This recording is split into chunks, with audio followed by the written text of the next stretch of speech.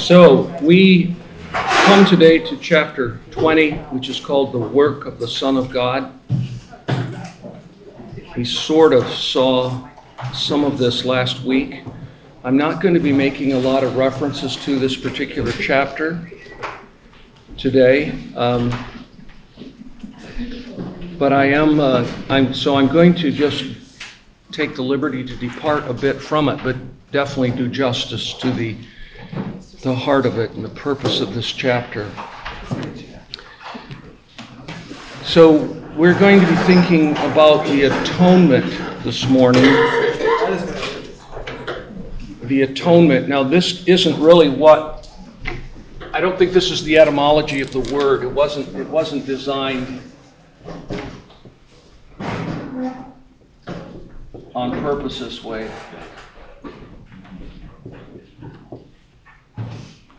But it really does, at the end of the process, come down to this. At one meant. So, let me be clear, I don't think that's why the word was built that way. But it's a nice way to remember what the atonement ends up doing. The atonement of Jesus Christ ends up taking two parties that were separated and bringing about an at one-ment of the two parties. So that's the topic today, and it's going to lead us into a number of other important subjects that are sort of like satellites that orbit this great truth. But defined, atonement means an act of making amends or reparation. Reparation is we don't use that word a lot, but it has the word repair in it. If we have a breakdown of something, we need to repair it. And we can say there's been a reparation made for that. Reparation for an offense or injury. Offering expiation is another sort of technical, theological word. And it's interesting that when you look up expiation, its definition is the act of making atonement. So atonement is expiation. They're very, very similar. The nuance is too particular for me to try to make a deal out of. It is giving satisfaction for wrongdoing. Now that's what atonement is sort of on a human level. But on the divine level, we're talking about offenses and injuries and wrongs that are wicked, vile, heinous, and rebellious acts of sin against God. So we do, on the earthly level, in terms of relationship, sometimes we have to make an atonement for what we've done. And we may even say, did that guy atone for what he did? And we just mean, did he make that right? Did he repair that? Did he fix that up? But we're talking now about a breakdown that is on a whole different level of seriousness. It's a breakdown between a holy God and sinful people, and a relationship that can never possibly be restored apart from an atonement of some sort. Now, last week we saw that sin is what came between us and God. We just put this illustration up again. We have God and we have man. And pre-fall, you all understand that language. We fell. We didn't remain in the condition we were created in terms of innocence and holiness and open, unfettered fellowship with God. We fell from that state in our parents. Hey, Chris, how you doing, man? Hey. Chris can hardly ever be at church because of his job, and it's so good to see you. How are you? Good. So before the fall, I tried to sort of illustrate it this way. There was free and open, I'll call it fellowship. You could also call it communion between God and man. Pre-fall. But then when we come to post-fall, that is after Adam and Eve and we fell with them, there's a big problem. And the problem is sin. And what it does is it blocks the fellowship. And so what we have is really actually alienation between the two parties. Fellowship, alienation. But then the good news, literally the gospel, is that after redemption, so I'll just put post-redemption, we have a restored fellowship or communion due to an atonement. And so now, I just put it this way, restored fellowship. Now, maybe these are juvenile illustrations. They may not help you at all. But they help my simple mind. That's the change. Before we fell, and now this has been restored, but it's still not perfect, because guess what? We're all still sinners, and we still grieve the Holy Spirit. We don't lose our relationship with God in terms of our salvation and our security, but we do harm to our relationship to God. We grieve the Holy Spirit. Aren't there times in your life when you don't feel close to God? He hasn't changed, you've changed, but the relationship has been harmed, and you need to repent and trust Christ's atonement for that and enjoy a restored fellowship with God. But wow, I really should put up another one, post-consummation, or call it something. When Jesus comes back and when we are made absolutely sinless, then there will be a complete restoration that looks like the pre-fall restoration. I mean, Adam and Eve had open, sweet, comfortable, unbelievably satisfying communion with God. And that's what we're headed for. But it's been largely restored for those of us who are Christians. Right, Grandpa? Yes. How fun is it to be a grandfather? Absolutely wonderful. You love your kid. You love your grandkids more than your kids, don't you? You can say it. Pretty much. They're not in here right now. He's just a son-in-law. Yeah, I'll tell you. Diane and I often say, man, did we love our kids this much? And I'm sure we did, but wow. Okay, so there's the picture, and this is what we're going to be focusing on then today. This right here. So, and we're especially going to focus on this word.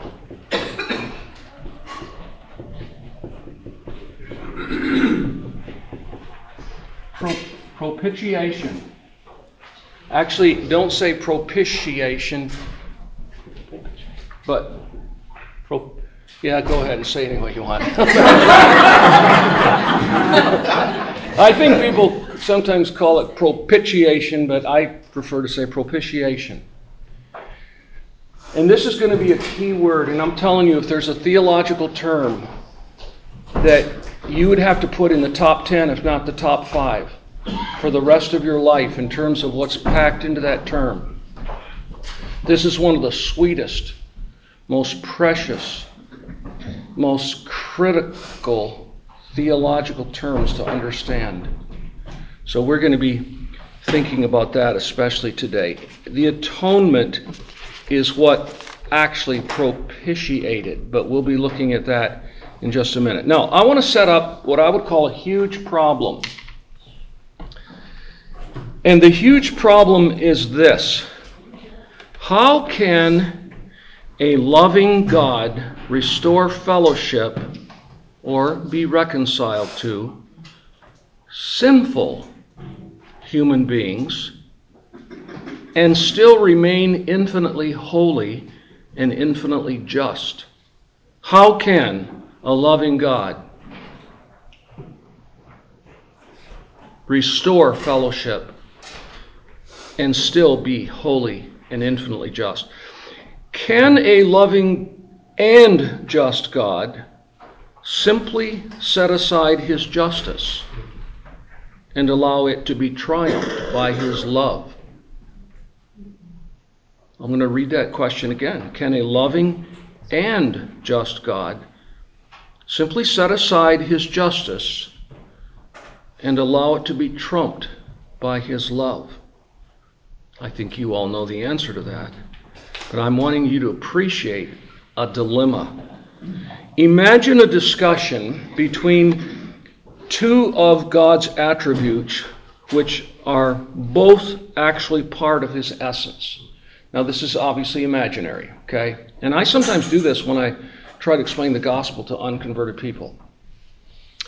So this doesn't actually happen in God. There is no conflict in God. They don't have to have discussions and debate and work out problems. And you can't take an attribute and just personify it, but I'm personifying an attribute for the purpose of illustration today, because the attributes are the essence of God. But let's just pretend that love is a person and justice is a person. And they're having this imaginary dialogue. And love speaks first and says, I so love the world of fallen mankind, that I cannot bear to let them perish. I want to simply forgive them and grant them eternal life. That's love speaking. Justice replies and says, but I cannot merely step aside and pretend that I don't exist. I exist also. I am also a part of what it means for God to be God. I too must be satisfied. You see the problem? Again, this is only an analogy. There's no conflict in the mind and in the attributes of God, but this is helping us understand. Love wants to forgive. Justice must be satisfied. Holiness and justice produce in God a sinless wrath. It's hard for us to sometimes think of wrath as being sinless, because all the wrath we see and know and experience has some sin in it. Whenever you are filled with wrath, try by the grace of God for that wrath to be as sinless as possible. Anger is without sin, by the way, when it is against sin, when it's purely against sin. But you know, as a parent, you're really troubled with the sinfulness of your child, and you become very angry. And it's warranted for you to become angry, but how many of us have become sinfully angry with our children? God's wrath is sinless. And if God didn't have wrath, he wouldn't be perfect. Just think about that for a minute. He wouldn't be God. And his wrath must be satisfied. It must. Well, another person, quote unquote, steps up, called wisdom. So you have love and justice dialoguing, and they have a conflict. And wisdom comes along and says, I have a solution. And wisdom's ready to speak. But let me first frame the dilemma in biblical language. So I'm going to put it this way now. How can God be just and still justify sinners and actually declare them righteous? Does that sound a little bit familiar to the Bible? How can God be just and justify sinners and declare them righteous? In other words, how can God be just and a justifier of sinners? When we try to justify our sin, it's always wrong. But God can justify sinners and still be just. But I'm just framing the question biblically. That's the question. And brothers and sisters, this is a huge question. This is a colossal question. This is a gigantic dilemma, at least from our perspective. And if you don't understand the dilemma, then you need to keep wrestling with what it means for God to be loving and desirous of rescuing sinners and forgiving them, and at the same time being a God of justice who cannot let sin off the hook, who must execute punishment and wrath against sin.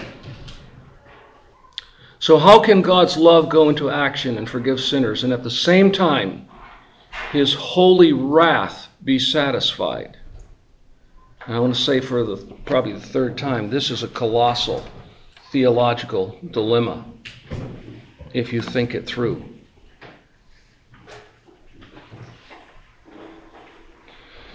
So now let's hear what wisdom has to say. Wisdom says, well, let's send the second person of the Trinity, the Son of God. Remember, he's not the Son of Man until he becomes human. Let's send the second person of the Trinity, the Son of God, to earth and let him join himself to humanity so that there can be two natures in one person, a divine nature and a human nature. After all, this person, this Son of God sent to earth, is going to become a mediator. And as I said last week, who better mediates than someone who is a part of both parties? The divine nature and the human nature. And by the way, I didn't put this up today, but remember, don't forget this, that as mediator, this is a bit of a throwback to last week, Jesus is prophet,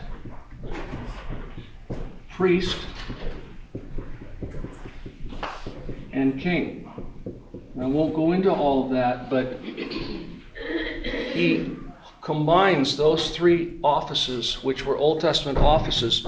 A few of the Old Testament people were both, or two, but none of them were three. I think we said last week, David is called a prophet in the book of Acts, but we certainly know he was a king. Melchizedek was a king and a priest, but no human being has ever been all three. So when we think about this right here, this is just throw in another color if this will work. It's this, oh, this is bad. It's this office especially that goes into action here. It's as priest that an atonement which propitiates, whatever in the world that means, the wrath of God. So you see, this stuff is all connected. I mean, it's kind of like, I was thinking about the analogy of the human body. You know, our bodies are an organism, but within the organisms there are organs, and there's not a single organ in your body that is not connected to something else. Your kidneys are organs. The brain is an organ. The heart is an organ. Think of the relationship between the heart and lungs. That's where so much disease comes in, isn't it? When your heart gets weak and it doesn't pump adequately, fluids gather around your heart, and it's called congestive heart failure. If your lungs aren't working properly, your heart can't work properly. They're sympathetic, but they're two different organs, inseparable. And so it is with these offices of God. So wisdom steps up and says, let me just review it again. He says, let's send the second person of the Trinity to earth. Let him join himself to humanity so that two natures will be joined in one person. Let him live a perfectly sinless life and then die vicariously. When I come to the end of the class, I'm going to just ask you to think about the active obedience of Christ and the passive obedience of Christ. And all I'll hint right now is that active was his life of perfect obedience to God. If he had sinned one time, couldn't be the Savior. Passive obedience was his willingness to have his arms spread out and crucified on a cross and endure the wrath of God. It wouldn't have done any good for him to endure the wrath of God if he committed one sin in his active life. So he was obedient to his heavenly Father perfectly for the entirety of his life, so that when he went to do his passive obedience, it would be an acceptable sacrifice to God the Father.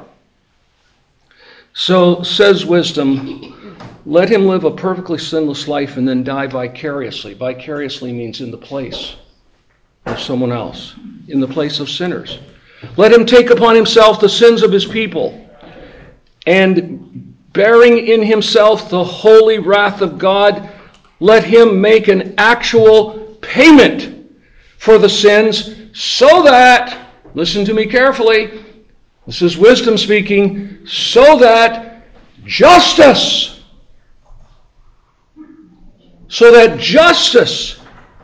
can be satisfied, and at the same time love can legitimately pardon the sins of all who trust in the Savior. That's wisdom's idea. Of course, wisdom isn't a separate person. Wisdom is an attribute, just like love and justice. And they are all perfectly combined in the person of our great God. And so in the mind and in the heart of God, this plan was devised.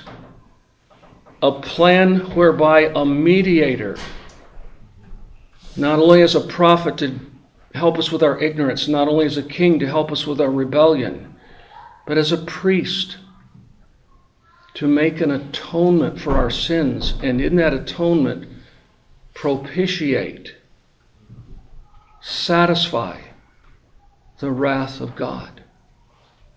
I was listening to a video, actually watching a video of John Piper. I asked Jonathan if he knew of anything good that I could read or see, and he sent me 2 links.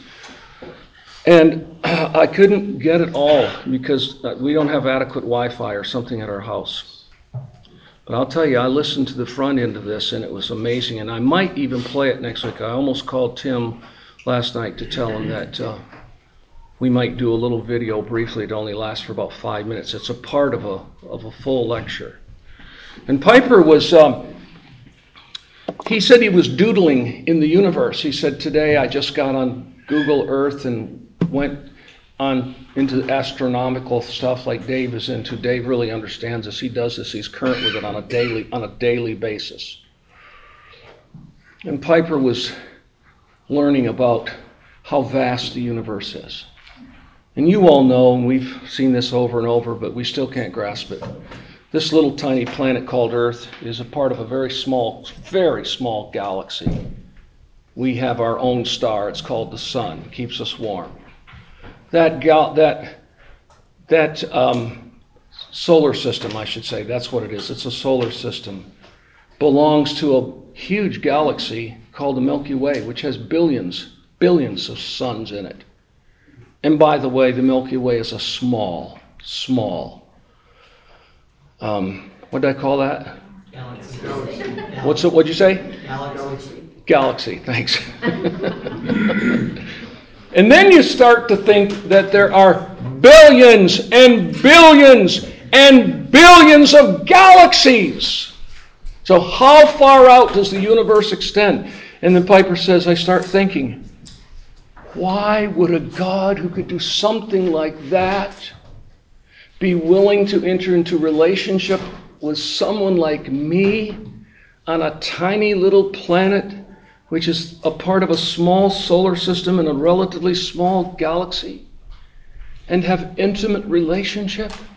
He says, as vast and glorious as the universe is, and now I'm coming to the point, He said, the most glorious thing this God has ever done is right here. It's right there. The atonement of Jesus Christ on behalf of the redemption of God's people is the single most glorious thing God has ever done or ever will do. So, brothers and sisters, don't just think of these as theological terms. Atonement, propitiation, expiation, reconciliation, redemption, etc., etc. Those are amazing words about an amazing God who has done the most amazing thing that the human mind is capable of even contemplating. That God so loved the world. There's love. That he sent his only begotten Son. There's justice. So that they could be saved. So that whoever believes would not perish but have everlasting life. It's absolutely astounding. So please, let every theological pursuit you ever make in this year or in the rest of your life, let every truth taught in God's Word that revolves around the doctrine of salvation, if not physically put you on your knees, spiritually put you on your knees or on your face, because the truth of God's redemptive work is designed and is only properly embraced when it has, listen to this word, its doxological impact. Doxology, just the Greek word for glory is dox. We sometimes sing a doxology. We should have doxological moments every day of our lives. The other night, how did this subject come up? Jonathan and I were talking, and I know. He needs, in his particular line of sales work, a bluebird. And I said, what's a bluebird? He said, that's a bird that just appears. You didn't really look, you weren't looking for it, you couldn't find it, you didn't go out and get it, it just appears. And salespeople know that it's wonderful when someone seeks you out and say, hey, I think I need your product, without you making 500 calls a day hoping that 10 of them will answer and 3 of them will want it. And so he sent me a picture. I said, we had bluebirds out. We have bluebirds in Kentucky. I've seen bluebirds around our home. And he sent me a picture of a bluebird. And then I said, that's beautiful. You guys who know me well know that my Bible has 20 amazing, beautiful feathers in it. And here's one, but it's not pretty from where you are. It's a blue jay feather. Why would a man who's not a sissy like to collect bird feathers? I don't know. But I love them. And I'll tell you what they do for me. They give me doxological moments because I think of them. And so I said, Jonathan, have you ever seen the most exotic birds in the world? I said, so before I could practically finish my sentence, he sent a bunch of them to me on my phone. I'm sitting there, what? They're popping up. Just do that sometime. Go to YouTube and type in 10 most exotic birds in the world and look at one of them. And if you can't see the glory of God, you're just dead in your trespasses and sins. But again, nothing compares to the glory of the work of redemption and Christ dying in our place on the cross. So I'm saying to you guys, can I call you guys? I'm saying to you guys, don't study theology without it making you glorify God. Don't talk about truths in a cold, mechanical, philosophical way and not have doxological moments. I'm convinced that the more godly we are, the more frequently we pause and say, God, you're so good. You're so glorious. You're so beautiful. You're so awesome. And parents, do that with your kids. When you see a beautiful flower, and if you can, and it's appropriate to pick it and hold it close to your children. Say, look at this thing. Do you know that God made millions of these things and they're all different and they're amazing? Look at the sunset last night. PK and I were looking at the sunset after we left the funeral service for Kim's brother. I don't know if you guys noticed the sunset last night when we left. It was beautiful. Have a doxological moment. But listen, anything you see in nature pales in significance to the glory that comes from the truths of God's Word. And I'm telling you, propitiation and atonement at the cross is where it culminates. Okay? So if we quit the class right now, I hope it would have been beneficial right there. We can just pray and quit. But my calling is to help you better understand atonement. So let's move on. You hear what wisdom suggests, and really it was what came from the mind and the heart of God. So this is what Paul, this dilemma, back to the dilemma. The dilemma is, how can a holy and a just God forgive sinners and still be holy and just? How can he do that? Well, Paul talks about this in Romans 3, so I'd like you to go to Romans 3 for a minute and see.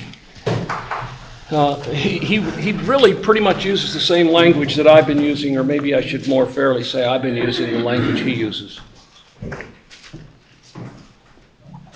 First, let me just show you in the more immediate context the dilemma, and then we'll look at the broader context. The dilemma is sort of resolved in verse 26, Romans 3:26. It, we won't look at the antecedent to it right now, was to show his, that's God, his righteousness at the present time, that is at this point in time in history, so that he, God, this is reference to God the Father, might be just and the justifier of the one who has faith in Jesus. He was always just. He cannot but be just. But when you start talking about somehow pardoning sinners and letting them have fellowship with you, and you are perfectly holy and just, you got to come up with a way to do that preserves your justness. You can't set it aside. You've got to find a way that will enable you to justify wicked, hell-deserving sinners in a way that still honors your justice. And he did. And you know how he did it. And that's what Paul is talking about in this chapter. So the dilemma is, how can a just God justify sinners and still be just? Now go back to verse 21, then let's read it in its broader context. But now the righteousness of God has been manifested, it's been shown, revealed, apart from the law, that is, it's not found in the Old Testament. It's prefigured there in the symbolism. But we're talking about the real manifestation of it, the real opening up of it. Although the law and prophets bear witness to it, doesn't the Old Testament prophesy and symbolize over and over and over and over and over a coming Redeemer? Remember I said this last week? When you read your Old Testaments, just kind of, if I had a big screen up here and I put Old Testament and I put New Testament right underneath it, I'd put a great big arrow from the Old Testament because it's going to the New Testament. And it's all preparing for the ultimate culmination of redemption. And so it's symbolized. So yes, it was there in the Old Testament, but it wasn't manifested until the coming of Christ. So verse 22 says, the righteousness of God, well, I better read it again in context, but now the righteousness of God has been manifested apart from the law, although the law and prophets bear witness to it. The righteousness of God, here we go. How can God do this and still be righteous? Still be just? Through faith in Jesus Christ for all who believe, for there is no distinction, for all have sinned and fall short of the glory of God, and are justified by his grace. Well, how can grace justify sinners? Here it is. Through the redemption that is in Christ Jesus. Key word is redemption. Whom God put forward. Wasn't this the suggestion of wisdom? Why don't you send Jesus, the Son of God, down to earth and let him become also the Son of Man? Whom God put forward as there's our key word, propitiation by his blood. How are we propitiated? What is propitiation, by the way? Again, it's just satisfying the wrath of someone. In this case, it's the wrath of God. In this case, it's the just wrath of God. It's the holy wrath of God. Put forward as a propitiation by his blood. He had to die. He had to take the wrath of God. He had to be the sinner's substitute. But remember, he had in his whole life had to live a perfect life, so his active obedience had to be impeccable. One sin, it's over. One lustful look at a woman, it's over. One little what we call white lie to mom and dad, it's over. One outburst of uncontrolled anger, it's over. But he lived a sinless life, and God put him forward as a propitiation by his blood. And here's where we come in, to be received by faith. Have you received that propitiation as your only hope of forgiveness from a just and holy God? It comes by faith. Faith in the person and work of Jesus Christ, who died to make an atonement and propitiate the wrath of God. I'll read on. This was to show God's righteousness. What was? Jesus being punished, the sinless Son of God being punished, receiving the wrath of God while hanging on the cross. This was to show God's righteousness, because in his divine forbearance, that would be throughout the Old Testament period, he had passed over former sins. The meaning of this wasn't that God didn't know people were sinful in the Old Testament and he just turned a blind eye. It means that he found a way to forgive them based upon what was going to happen in the future, i.e. the death of Jesus on the cross. And all the symbolism pointed to that coming Christ. And those who had faith in that coming Christ, even though he had not yet made an atonement, hope you're all with me, he had not yet made an atonement. So in a sense, those sins were being passed over in terms of their punishment actually being met out in a person. So if it can continue that way forever and ever, one would say, where's the righteousness of God? How can God be a righteous God and forgive people without a real atonement? He can't. But he knew it was coming. And they, by the grace of God, trusted in that coming atonement. So this was to show God's righteousness, because in his divine forbearance he had passed over former sins. It was to show his righteousness at the present time, so that he might be just and the justifier of the one who has faith in Jesus. This was to show his righteousness. So folks, the love of God is demonstrated on the cross. The infinite love of God is demonstrated on the cross. But also the righteousness of God is being demonstrated on the cross.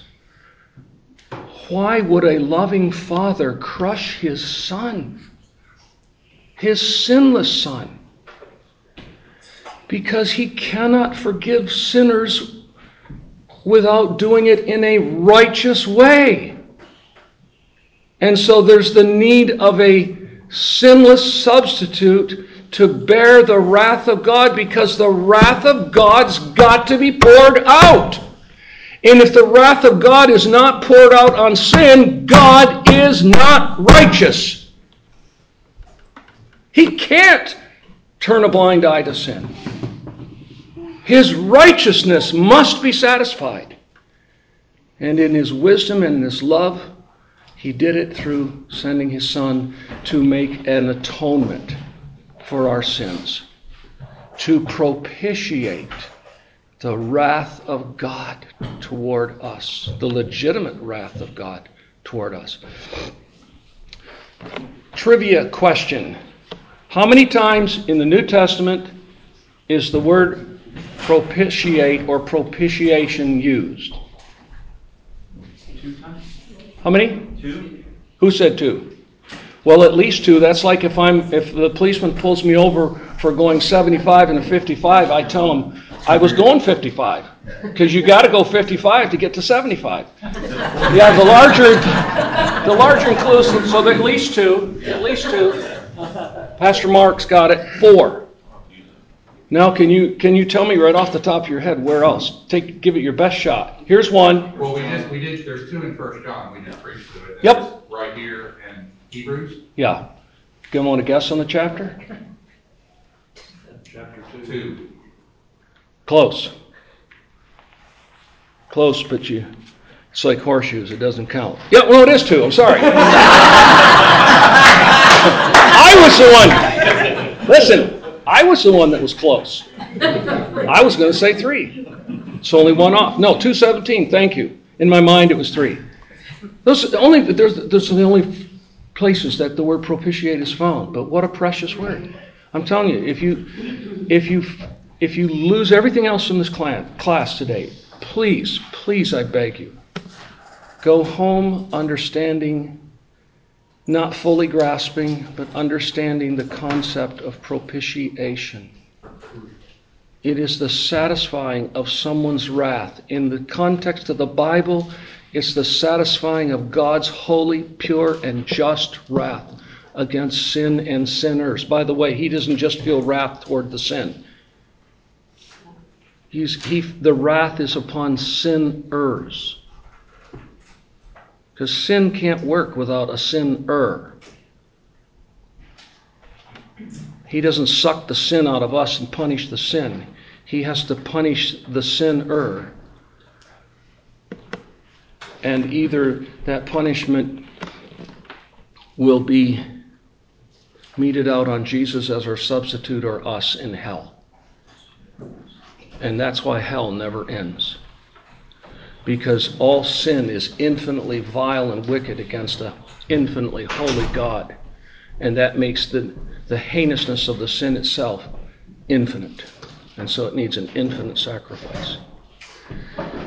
Let me just keep an eye. Okay. So that's what propitiation is. So let's go back then to John 3:16. There were hints of it when love spoke. Love said, I can't bear the thought of sinners perishing.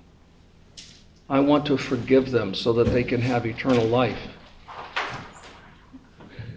That's what it really is. Did you listen now? Listen to John 3:16 in a little, maybe in a fresh way.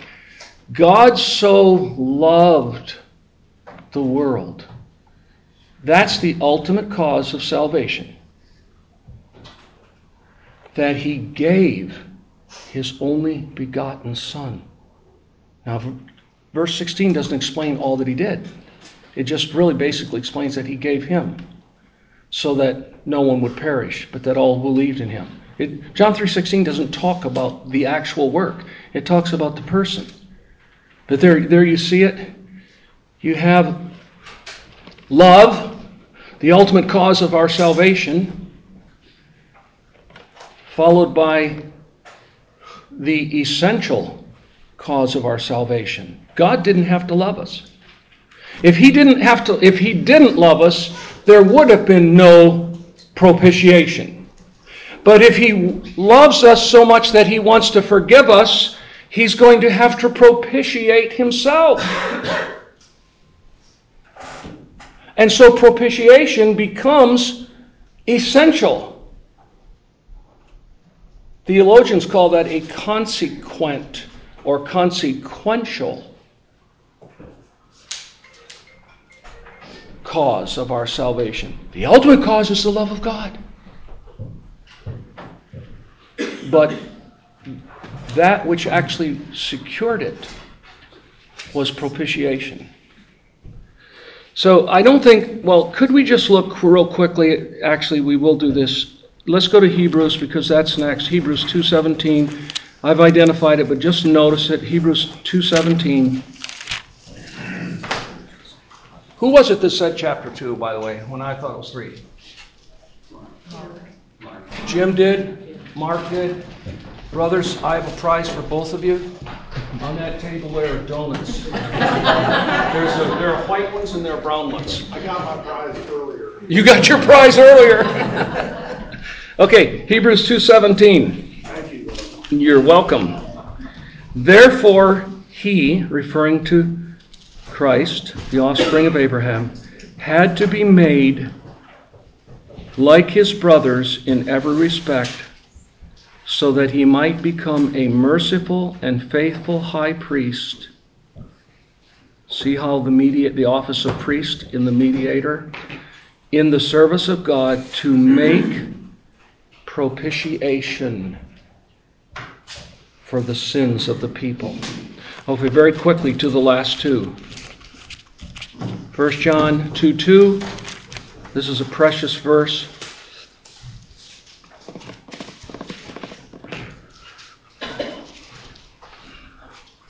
Well, I'll read verse 1 because this is what makes it so precious of chapter 2. My little children, I'm writing these things to you so that you may not sin. I don't want you to sin at all. But he doesn't say when. That would be too much encouragement for us. But if anyone does sin, and he's already made it clear that if we say we don't have sin, we're liars and the truth is not in us in chapter 1. But if anyone does sin, we have an advocate with the Father. That's, you see, the priestly work of Christ is not just to make an atonement, but to mediate between us and God. Do any of you get to God apart from Christ? Why do we end our prayers? In Jesus' name. He's the mediator. He's our advocate. He's our attorney at law. And when the prosecutor lays out all the sins against us in the presence of the holy judge, someone stands up and says, Your Honor, everything my opponent has said is true. All of those sins my client has committed.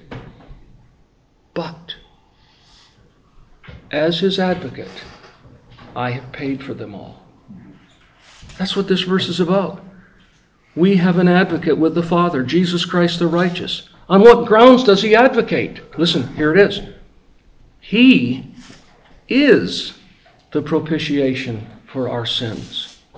And not for ours only, but also for the sins of the whole world. And what that doesn't mean every single human being that ever existed, because if he actually propitiated the wrath of God toward every single human being for every sin that ever committed, then you'd have to be a universalist and there will be nobody in hell. He's talking about the global cosmic purposes of God for salvation. Every nation, tribe, tongue, and people for the whole world. He's not just the Savior of Jews.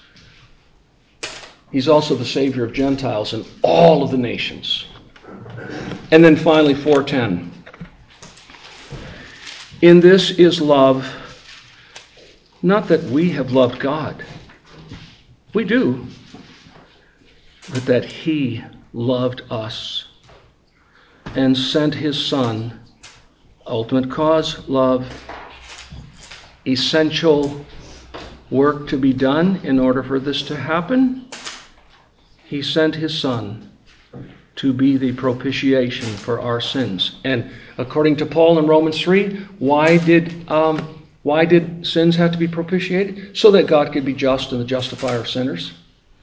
So that God could be just in justifying sinners. There has to be a payment. There has to be a propitiation. And in that process, of course, particularly while our Savior was hanging on the cross, He became a curse on our behalf. And I just want you to notice, because our time is almost gone, I want you to notice with me Galatians 3:13. And then I'm going to play something for 1 minute on my cell phone if I can make this work. Galatians 3:13. I did say Galatians, correct. Galatians 3:13. And I know we're just jumping into this. But it says, Christ redeemed, purchased back. See, there's so many words. There's redemption, which is the purchasing someone out of some form of bondage. In this case, it's the curse of the law. He redeemed us from the curse of the law by becoming a curse. That's substitution right there for us. For it is written, cursed is everyone who hangs on a tree. Jesus took the curse, the punishment. And you see, that's how the wrath of God on our behalf was propitiated. Listen to the words of R.C. Sproul. I'd rather show this to you, but it's way too small on my phone. But listen to what he says at one of the highest, most sacred moments of a sermon that several of us, I know Pastor Mark and I were there on the day that he did that at T4G. Here are his words. Then God cursed him. It was as if there was a cry from heaven, excuse my language, but I could be no more accurate than to say, it was as if God, Jesus, heard the words, God, damn you. Because that's what it meant to be cursed, to be damned, to be under the anathema of the Father. As I said, I don't understand that. But I know that it's true. And I know that every person in this room and every person outside in this hotel and on the street and across the world who has not been covered by the righteousness of Christ right this minute draws every breath under the curse of God. This is very unbelievably anointed and powerful. And we can help you listen to that whole sermon if you ever want. And I think we actually have it in video form on an old-fashioned thing they call a DVD. So, brothers and sisters, here's what it means in part, what all that we've considered today, for us to have an atonement for our sins. We have a Savior who perfectly propitiated the wrath of God on the behalf of all who believe in him. And maybe some of you hoped that I would deal with the controversial subject of the extent of the atonement. Do we believe in a limited atonement or do we believe in a universal atonement? Well, in the spirit of that question, I would quickly answer, as Reformed believers, we believe in limited atonement, but we prefer other words. We prefer particular atonement. We prefer definite atonement. The death of Jesus Christ in its forgiving power is infinitely valuable and is sufficient to pay for the sins of every single human being who has ever lived on planet Earth. And the gospel, well and properly proclaimed, is that whoever calls upon the name of the Lord may be saved. And if you feel you're in need of such a Savior, he's yours. And we preach that. But it's also true that Jesus purchased, literally paid for the sins of his people, what the Bible calls that nasty word for so many people. Imagine being offended with a word that God himself ordained and inspired. It was definitely made for his elect, And the last time I checked, I don't mean to be facetious, election is choosing someone out of an option. We hand someone a bowl of fruit and it has oranges and apples and pears and grapes in it. We say, would you have some fruit? You're going to make an election. And if I said, would you like some fruit? And they said, yes. And I only had an apple. And I said, choose. And I hold you a bowl with an apple. I said, choose what you would like. And they can look at me and smile. That's no choice. God has set his peculiar love and affection upon a number that no human being can compute. They're called in the Bible the elect. And the word elect or election in its various forms is used 55 times in the New Testament. It's not wrong for God to choose some and not to choose all when all deserve to go to hell. So I'm not going there because that's not my burden. If you want to talk about particular redemption sometime, the extent of the atonement, we'll have another discussion. I'm happy to do that. I'm not embarrassed about that. That's what Reformed people believe. But I want you to see the universality of it in terms of God so loved the world that he gave his only begotten Son. So there it is, folks. If that's not doxological, I don't know what is. I don't know what is. So glory in the cross, glory in your Redeemer, glory in the atonement, glory in propitiation. All of your sins, word, thought, and deed, have been paid for. And there is not 1 gram of wrath, holy wrath, left in the heart of God toward any of you who are trusting in him. There is no wrath.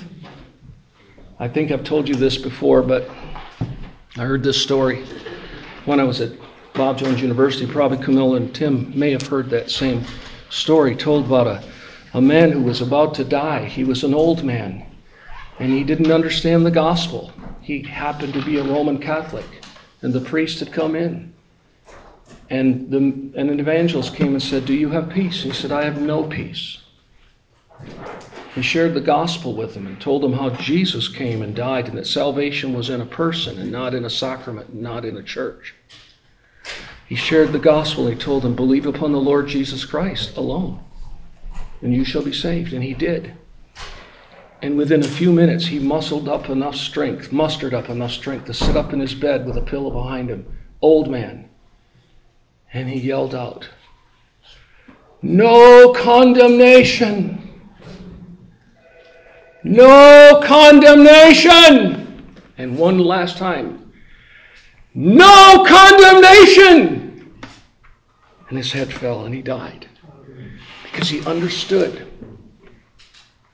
that for those who trust in Christ, there is no wrath. It's all been meted out in our Savior. Pastor Keith, would you lead us in our closing prayer, please?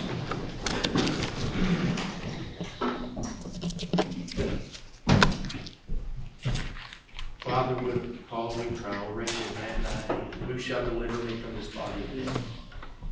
We thank you that Christ on our behalf has done what we could not and became for us what we were, sin.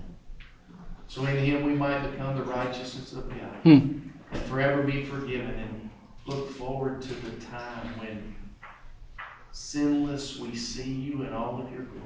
Yes, amen. And forever and through all those endless days, rejoicing over the redemption of our Savior on our behalf. Yes. Lord, what a hope. What a fact. What a reality. Help us live in that in these days as we live out this life under and in the joy of the Lord and the peace of Christ, in which we have a privilege to live. Thank you so much for this great teaching and truth and reality. In your name, Lord Jesus, we pray. Amen. Amen. Amen.